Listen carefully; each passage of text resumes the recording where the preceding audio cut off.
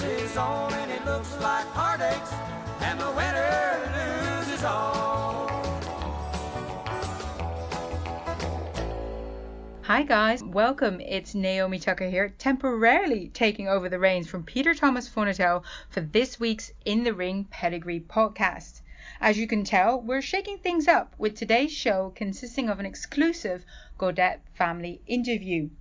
Young trainer Lacey Gaudet shares the insight she's gained over the last 2 decades or so, having grown up in the horse racing industry. One of the things she highlighted that really stood out to me is that regardless of your gender or age, people won't go easy on you, and that is understandable. Her mother, Linda Gaudet, assistant and former trainer herself, also made an appearance, sharing some special memories regarding her late husband, the well-respected Eddie Gaudet. So let's go to the interview, and do bear in mind we were in the Gaudet barn at Laurel Park, so there might be some background noise. One of the young and up-and-coming trainers here at Laurel Park, Maryland native Lacey Gaudet, has graciously given her time for us to talk to her today. Lacey, how's your morning been going so far? Surprisingly well for our first day back to work. Says Tuesdays, Monday we walk, so usually Tuesdays are a little dodgy, but it went pretty well. You come from a racing family. Your late father started out training and you joined him. How much has your family meant to you growing up in racing and in setting up your business?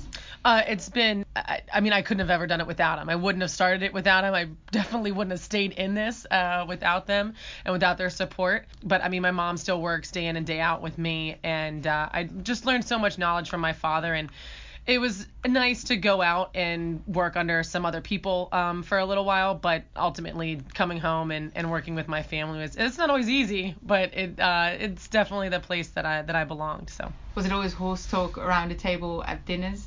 Yeah, pretty much. My sister, Gabby, everybody knows her now. She's huge in the sport, but growing up, she was in college and a soccer star and very academic. So she kind of felt a little bit left out at the dinner table. So it would be really funny to take her back maybe 10 or 15 years now and have her knowledge at the dinner table, because if you could have told me when we were growing up and sitting at the table at 15 and 18 years old that she would know more about the industry than I do, I probably wouldn't have believed anybody.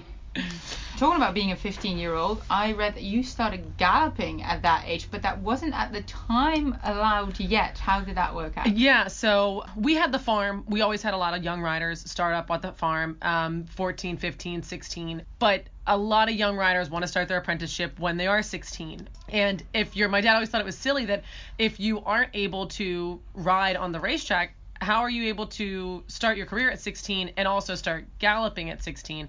They never thought it made much sense. And obviously there were a lot of kids that came up, from like South Carolina at the time, that would be well polished by the time they got up here. But it's still not quite the same as being on the racetrack every day. He got the rule changed. You were allowed to work for your guardian or parent at 15 and give you an extra year before you wanted to ride races. So at one point I did want to ride races, and that was a very fleeting aspiration. So I remember you telling me that you wanted to be a jockey at some point. Yeah, I rode a couple amateur races and was kind of getting ready to start at the beginning of the year, and I wasn't polished enough, and then when I was polished enough, I was a little too heavy. So it was, as my dad would say, it was hard to keep me out of the feed tub. So it didn't last very long. How do you think that's affected you as a trainer, though? Being able to gallop, wanting to ride races, has that changed the way you look at your riders, how you educate them, and how you like to see your horses ridden? Oh, absolutely. I still gallop every day, and it earns great respect from the people that you work with too, especially when you have riders, and they'll say, hey, this horse, we could change this or we could change that. Why don't you get on them and tell me what you think? And we will bounce ideas back and forth, but it's really nice to have that knowledge of saying, we know what will and won't work. So no, it's been great. I can breeze my own, and even just being able to ride the pony and being side by side or going company. You learn a lot of different views about each of your horses by being able to get on them. So no, it's been unbelievable to have that added to it. After having worked with your father for a good while, you joined Helen Pitts, who herself is a female trainer. Was that a reason for you to join her in this traditionally male-dominated industry?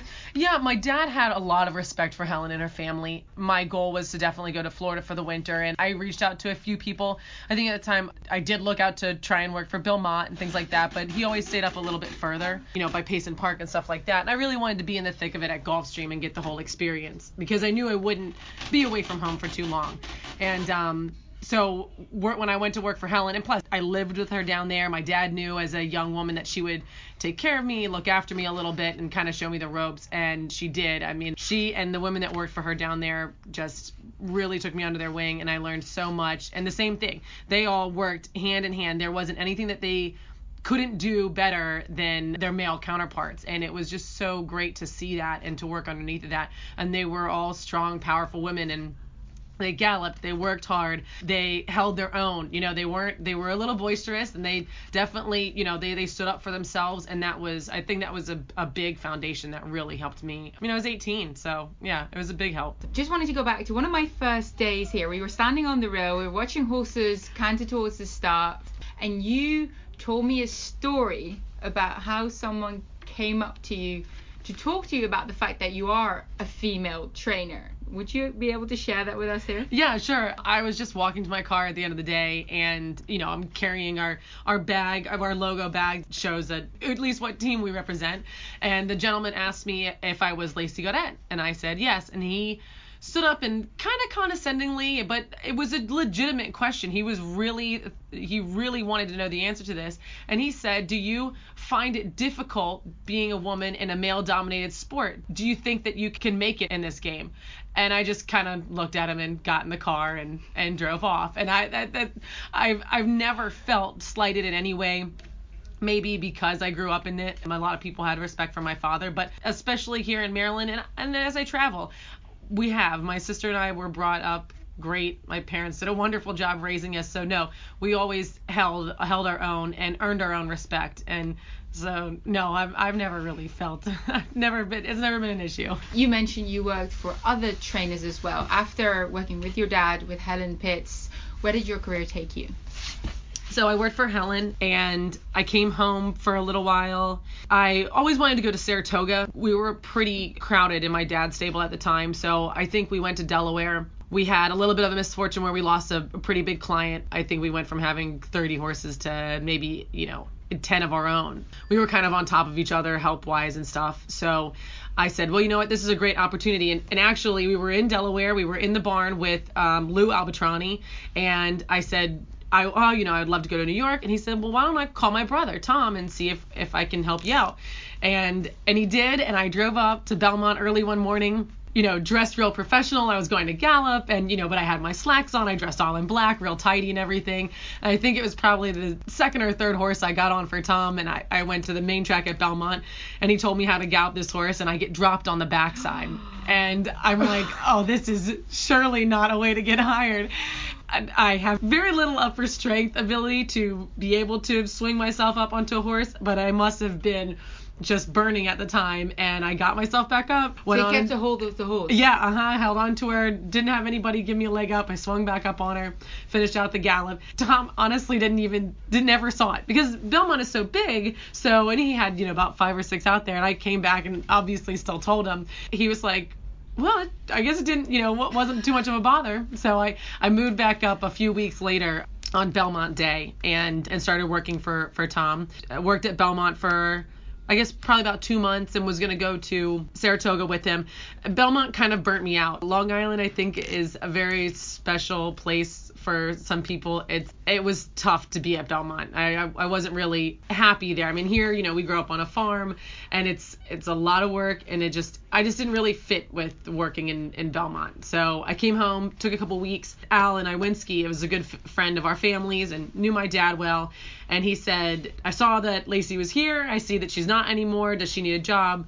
I'd love her to come to Saratoga for me. And so I did. I took the job. Alan absolutely worked me to the bone up there. I got on so many horses. We had so much activity between, here in Maryland, it's pretty laid back. We run a horse or two a day. It's fairly quiet. In New York, we're paddock schooling in the morning, paddock schooling in the afternoon, running a bunch, claiming some, so there was a lot of action and it was a lot of work.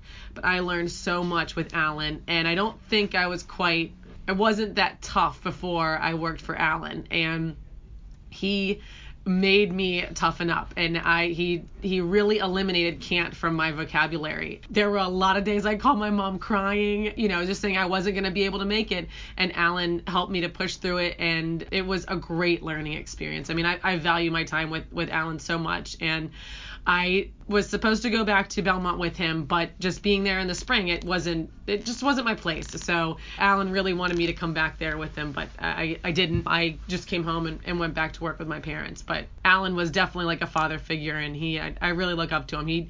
He taught me a lot about horses and work ethic and things like that.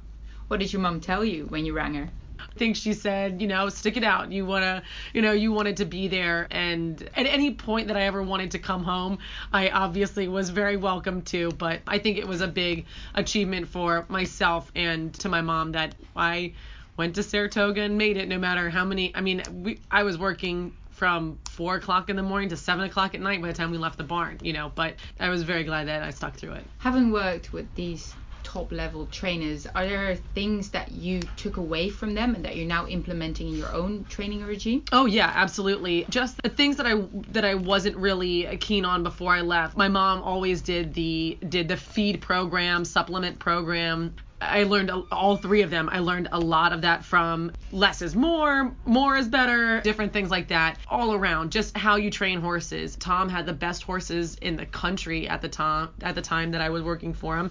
And then Alan had the cheap claimers that I was kind of used to. It was Helen sold a lot of really nice young horses that she conditioned and got ready as young horses and just did a fabulous job with. All things that my dad had in his barn, but I think being away from home singularly stood out in each different operation that I worked in, whereas home, you kind of just work for your parents, so you kind of go with the flow and go with the motions, but it was things that I really took away from each different operation when I was out. Being around other trainers too, I mean, seeing how other operations worked and the way that they are organized and run their organization.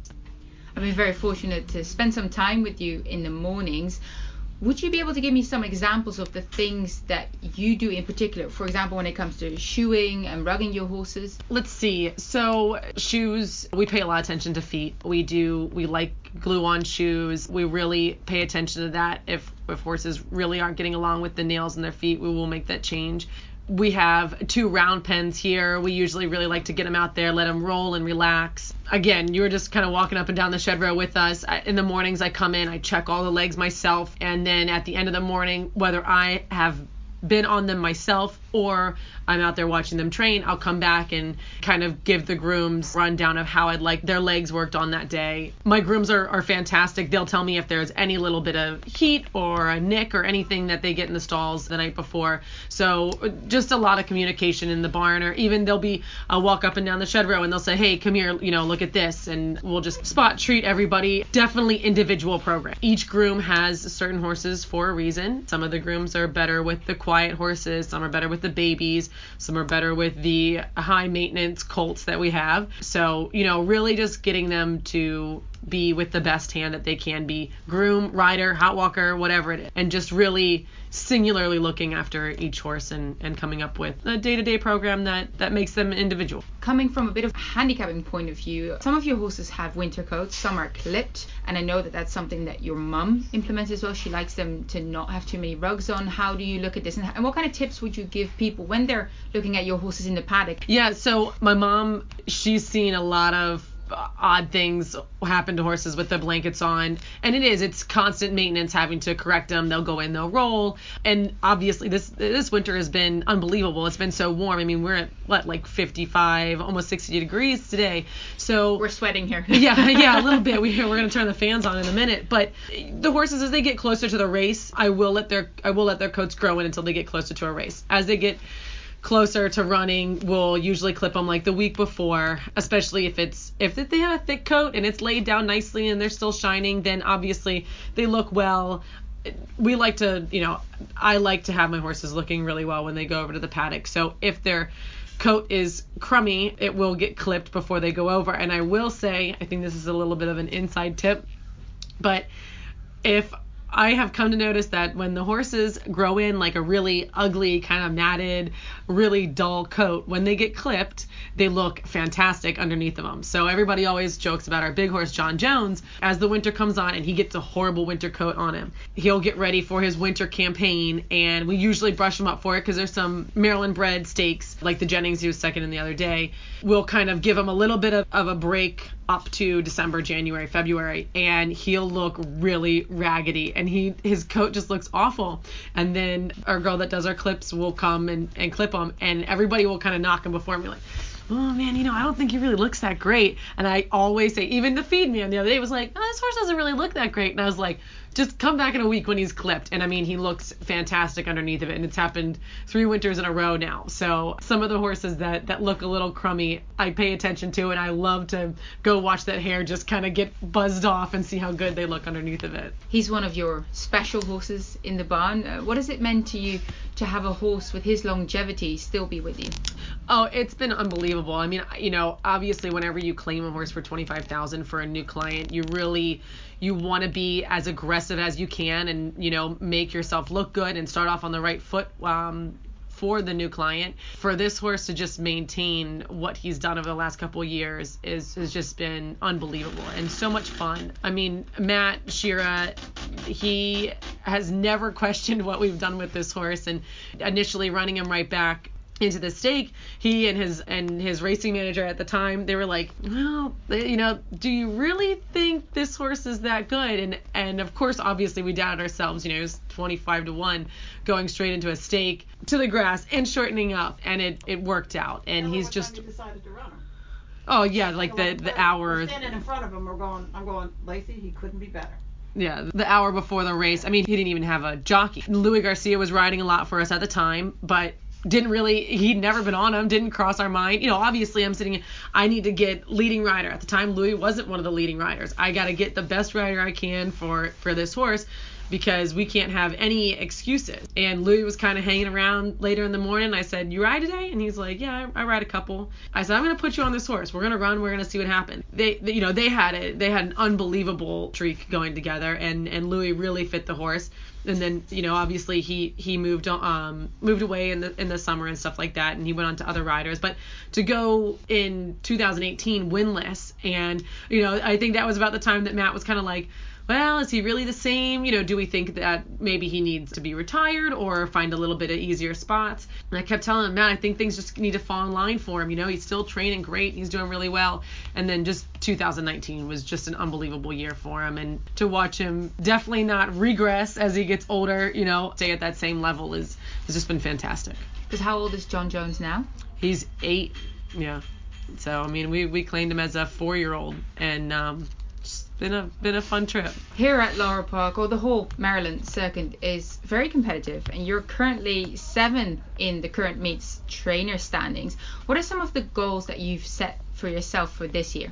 To do better than last year. Last year was a little weak, but we had a lot of young horses last year, and a lot of horses that stayed at the top of their class for a while. They were a little bit of late developing 2-year-olds, so a lot of them didn't start until August, September, even into October, and then got quite a few races in, and not many of them, none of them embarrassed us at all. They all held their own. So I think that this year we're going to have a really nice group of 3-year-olds with a little bit more maturity to them. The claiming was a little bit quiet in Maryland for mostly the whole year. In the last month or two, I think we've claimed some really nice horses that are going to really help us over the winter. And we're never going to be a huge operation here or an extremely aggressive operation. Same thing. We like to take them as individuals, and we like to see the horses excel and try and get to their best. Obviously, we're not going to improve all of them, but we do kind of like to climb up that ladder a little bit and see what the best that we can get out of the horses are. And I think that we're going to plan to travel a little bit this year. We went to Keeneland in the spring. Unfortunately, we couldn't make it in the fall, so we will try to go back to Keeneland with hopefully a suitable string and get a few more starts under our belt. We love going to Saratoga every summer. That's kind of like our vacation to kind of get a change for some things. So we would love to keep doing that. And as far as goals go, we love developing young horses. And I think just to maintain, as long as we have a great group of horses and a good crew that we enjoy coming into work with every morning that works hand in hand with us, I think the goals as far as just continuing to have success is good enough for us. How many have you got in the stable at the moment, or what's your ideal number, and which horses are you most excited about? We have about 30 right now. We gave some of our nice young horses a little bit of a break. So in the spring, we will probably have the most that we've had. We'll probably have about 45 to 50. And then when the 2-year-olds come in, we'll be pretty crowded. We have a nice filly that won Maryland bred filly Golden Lad, who were really, really hot in the fall. She won the allowance race the beginning of January. And we gave her a little... Name? Her name is Long Point Beach. We just gave her a little bit of a freshening. She's coming back. We're going to key her up for the stake here in March. And she's just a beautiful grand filly. I mean, she's run 4 times. She's 2 seconds, 2 wins. So she's going to be a really nice young horse. We had a nice filly win a maiden special weight at Princess Adira. A lot of nice fillies. And we gave her a few months off. She'll be back in the spring in a little bit. Other than that, obviously John Jones, as long as he keeps ticking, we're always happy with that. Excited to see some of the younger horses come in. My mom and I bought a nice group of young horses, a few Maryland breds. Ain't None Lucky is a really nice filly too that we took to Saratoga.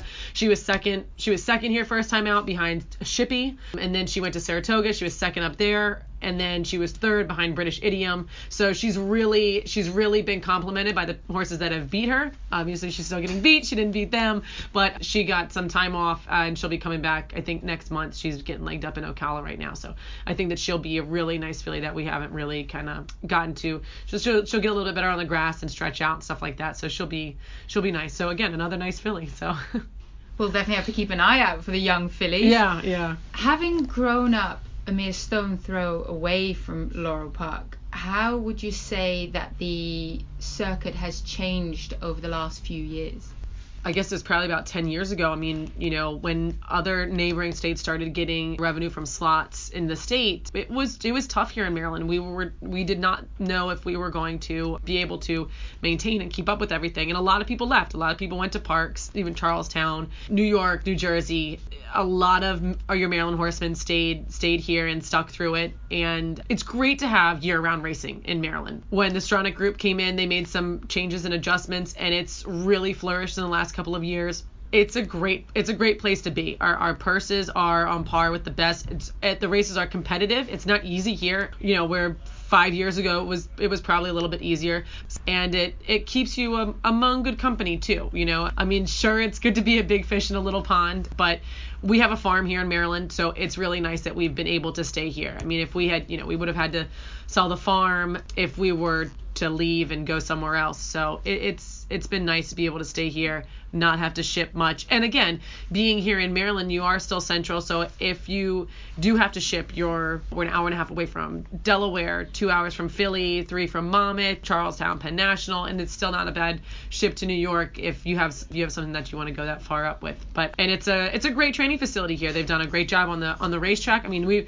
I think that we've definitely had a great winter surface. We usually do. Winter racing is never easy, and I think that we do a great job here in Maryland at being able to provide racing through the winter. And your fields stay light, but they're still full, and they are still competitive. There's not that many races that are super easy walkovers. So no, it's been nice to be able to stay in one place.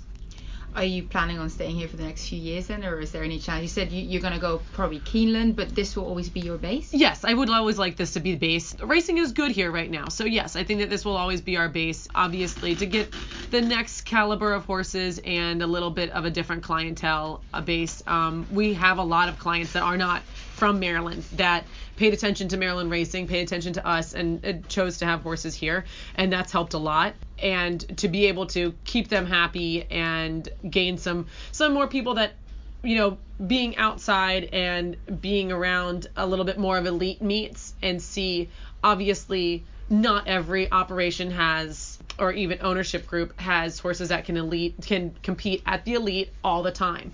And you do need to have a secondary string somewhere else. And I think that this is probably one of the best places to have your secondary string. So yeah, we would like to be among the upper echelon, at least with 1 or 2 horses. And for that, we'll probably have to travel a little bit. But this being a main base and training out of here and coming here, yeah, we would always like this to stay home. If people want to follow in your footsteps, young people starting out in racing, have you got any advice for them? Be strong and don't give up. Always, you have to get in with the right people. It really, really helps, especially for young women in the industry. I see so many that come in, and you have to have tough skin to do this. And it's not for any particular reason. It is because in anything that you do as a woman, you're always going to be slighted a little bit, I think, for a while. And nobody takes it easy on you. Men or women don't take it easy on you for your gender or for your age. And it is hard to this new generation that's coming up. Work ethic has to be very, very strong, and that is hard to find. And every once in a while, you will get people in that enjoy the early mornings and the long days. That helps you be built for it. But getting in with the right group of people is really the beginning point. My dad was so fantastic with that, and I know my mom really enjoys that. She loves taking young people under her wing and helping them learn if they choose to do this, at least for a little while.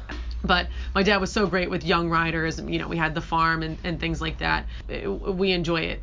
We've had a couple of young girls come up underneath of us that are just so strong and so great. We'll always have a spot for next young woman or guy that wants to come through. We'll talk about women in the industry. Your mom has sort of been popping in and out of the office. Linda Gadet joins us here. Linda, how do you feel like your daughter has done so far? She's worked very hard. She handles things. She handles the owners, which I've told her I don't want to do. I've did it for 40 years with my husband. She does all of that. I listen to her when she talks to them and has to tell them good news or bad news, and she does it in a very professional way.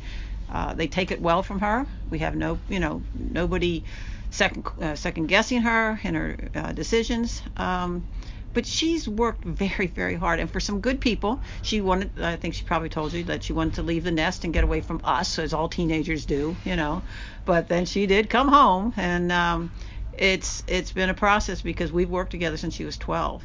And there were times that I wanted to strangle her and she wanted to strangle me, but I think we've both aged well, and now it's like, symbiotic. She does certain things and I do other things, and we work very well. And there'll be times, Ma, you got to come and look at this horse. I don't know what to do with him, and that makes me feel good. I still like coming out. I'm supposed to be retired. I still like coming out every morning. I went down to see Gabby in Florida. I went with her husband to Palmettos just to get out of the house and go see, somebody else do something the same as training horses anywhere. When we vacation, we go to a racetrack or to a sale. I don't think, we go anywhere else. Every time we go somewhere, it's just pack a bag and put your boots in the suitcase. So I've been doing this 47 years. I still love it. Certainly when it's not going well, you get disappointed and discouraged, but then it can be a $5,000 horse. I was watching the filly the other day on Sunday. I was sitting with my 93-year-old mother, and we're watching on my phone, and she's screaming. She's going, "She can't get there! She can't get there!" And she got there, and it was just like winning a stake because you at least accomplished that. And so I told her the other day. She said, "We're running her back awfully quickly." I said, "But she's happy. She's really done well here, and she eats, and that's all you can ask. If she's feeling good and eating well, you run them." So, but for her to have the clientele that she has at her age, whether she's female or male, it is a tough game. It's very, very tough, and you have to have the horses. I mean, you can train horses and do a good job, but if you don't have the horse flesh underneath you, it's hard to be successful. So, hopefully, I don't know if she told you, we bought 4 2-year-olds of our own, which will probably go broke feeding for the next year before they all get to the races. But we like young horses. We have one broodmare that she brought back home that we had lost to the claiming ranks, and then she followed her and she wound up at Penn National. She didn't even tell me. She sent somebody to get her, and I said no, we don't, because we had a big farm when they were born. We had a 100-acre farm, 15, 18 broodmares, 2 stallions, and just kind of downsized as we got the kids going. But so we have 1 broodmare and a foal at home, and next year we'll have, another one. You can't do it if you don't want to do it. If you don't want to do it, you don't do it, because you got to do this every day. People don't understand. There is not a day that she takes off. She went 2 days, she didn't make it 48 hours in Florida, and she's chomping at the bit to get back. I was down there for 5 days and had to get to the training center to just watch horses and touch horses, so we're silly about it, but that's why we do it. I don't know what else we do, that's for sure. In retirement they wanted me to do this and that, and I said, I don't need to do anything else. I enjoy this too much. But I'm very proud of both girls. They learned a lot from their dad. Wow. I mean, I can't even talk about him. But he was a character. And anybody you ask, they all remember him. And half the trainers here work for us. Gary Capuano, Dale Capuano, they all work for us, 30 years ago, 40 years ago. He taught them well. He was a good mentor for a lot of riders and just people.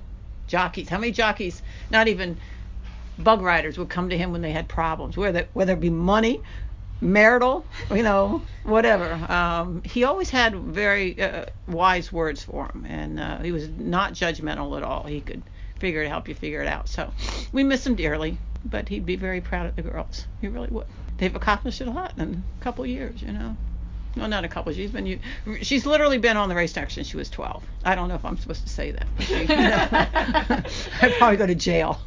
But she was homeschooled and she did her work, but she was there every morning, and she was running the shed at 14 at Monmouth the whole summer.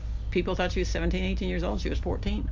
But as you see, she was 5'9" at 12 years old, so she could get by with it. Yeah, her dad was so proud of her, wanted to get her license so she could start galloping. Got that. Everybody said, "Oh, Eddie, you can't get that done." He got it done. A lot of these things people don't realize. Some of the things that he got done here in Maryland. How they load middle to out, or both ends, first and then sixth or whatever.